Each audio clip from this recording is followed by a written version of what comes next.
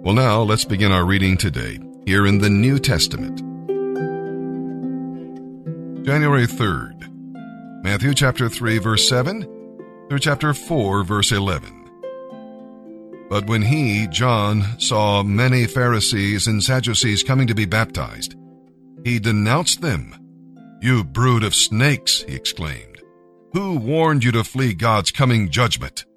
Prove by the way you live that you have really turned from your sins and turned to God. Don't just say, 'We're safe. We're the descendants of Abraham.' That proves nothing. God can change these stones here into children of Abraham. Even now, the axe of God's judgment is poised, ready to sever your roots. Yes, every tree that does not produce good fruit will be chopped down and thrown into the fire. I baptize with water those who turn from their sins and turn to God. But someone is coming soon who is far greater than I am, so much greater that I am not even worthy to be a slave. He will baptize you with the Holy Spirit and with fire. He is ready to separate the chaff from the grain with his winnowing fork. Then he will clean up the threshing area, storing the grain in his barn, but burning the chaff with never-ending fire."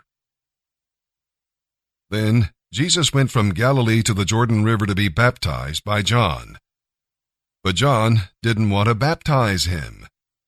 "I am the one who needs to be baptized by you," he said. "So why are you coming to me?" But Jesus said, "It must be done, because we must do everything that is right." So then John baptized him. After his baptism, as Jesus came up out of the water, the heavens were opened, and he saw the Spirit of God descending like a dove and settling on him. And a voice from heaven said, "This is my beloved Son, and I am fully pleased with him." Then Jesus was led out into the wilderness by the Holy Spirit to be tempted there by the devil. For 40 days and 40 nights he ate nothing and became very hungry. Then the devil came and said to him, "If you are the Son of God, change these stones into loaves of bread."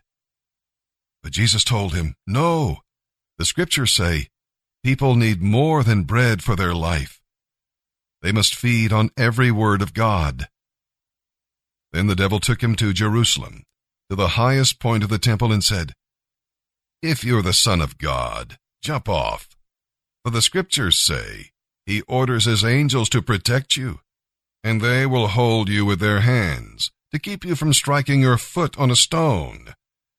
Jesus responded, "The scriptures also say, 'Do not test the Lord your God.'"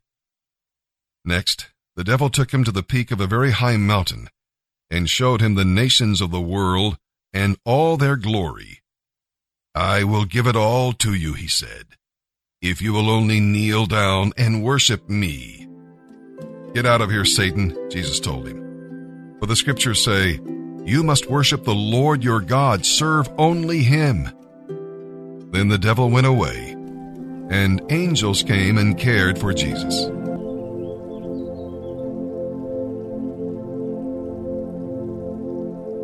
This week's Bible meditation, Habakkuk 2, verse 4. "Behold the proud, his soul is not upright in him, but the just shall live by faith."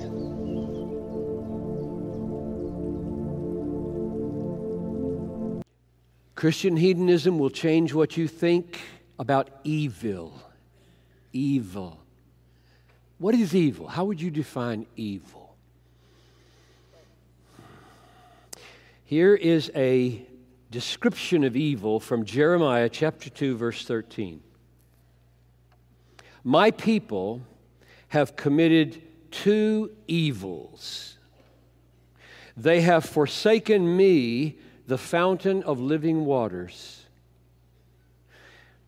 Second, they have hewed out for themselves broken cisterns. They have dug dry, empty wells. Broken cisterns that can hold no water." So what's your definition of evil? Evil is the creator of the universe who loved us enough to send his Son to die in our place, holding out infinite satisfaction in the fountain of living water. And we taste it and go, I don't think so. And we start digging, just digging and digging in the world. I will find it. I will find it here, not there. That is evil. That's the evil behind all evils. Murder in Sutherland Springs is not the ultimate evil. It's what was going on before and inside in relation to God Almighty that said, you don't count in my life. I will have my revenge. I will have it my way. I will do my thing to get my satisfaction, and you can take a trip, Creator. That's ultimate evil. And it yields a million other evils, like murder. And we get so worked up about murder and rape and adultery and stealing, and God hardly ever comes into the picture for a lot of people when defining evil. So here's my definition of evil. Jeremiah. My people have committed two evils. They have forsaken me, the fountain of living waters. What makes it so evil is that he is so good. I have water for you.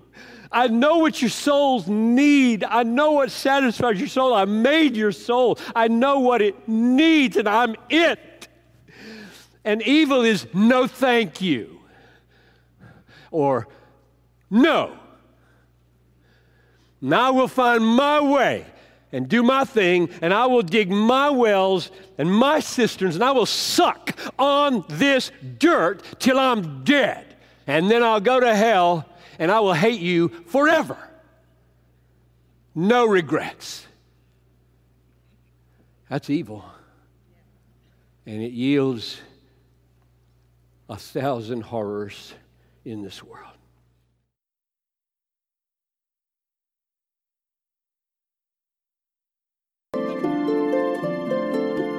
Psalm 3, verses 1 through 8. A psalm of David, regarding the time David fled from his son Absalom.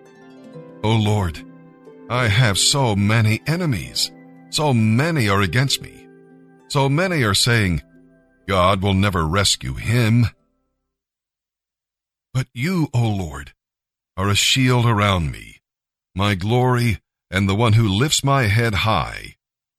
I cried out to the Lord, and he answered me from his holy mountain. I lay down and slept. I woke up in safety, for the Lord was watching over me.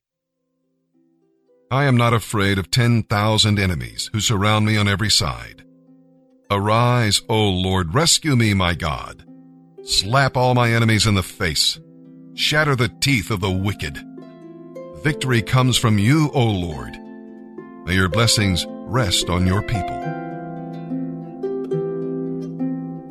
Proverbs chapter 1, verses 10 through 19. My child, if sinners entice you, turn your back on them. They may say, come and join us.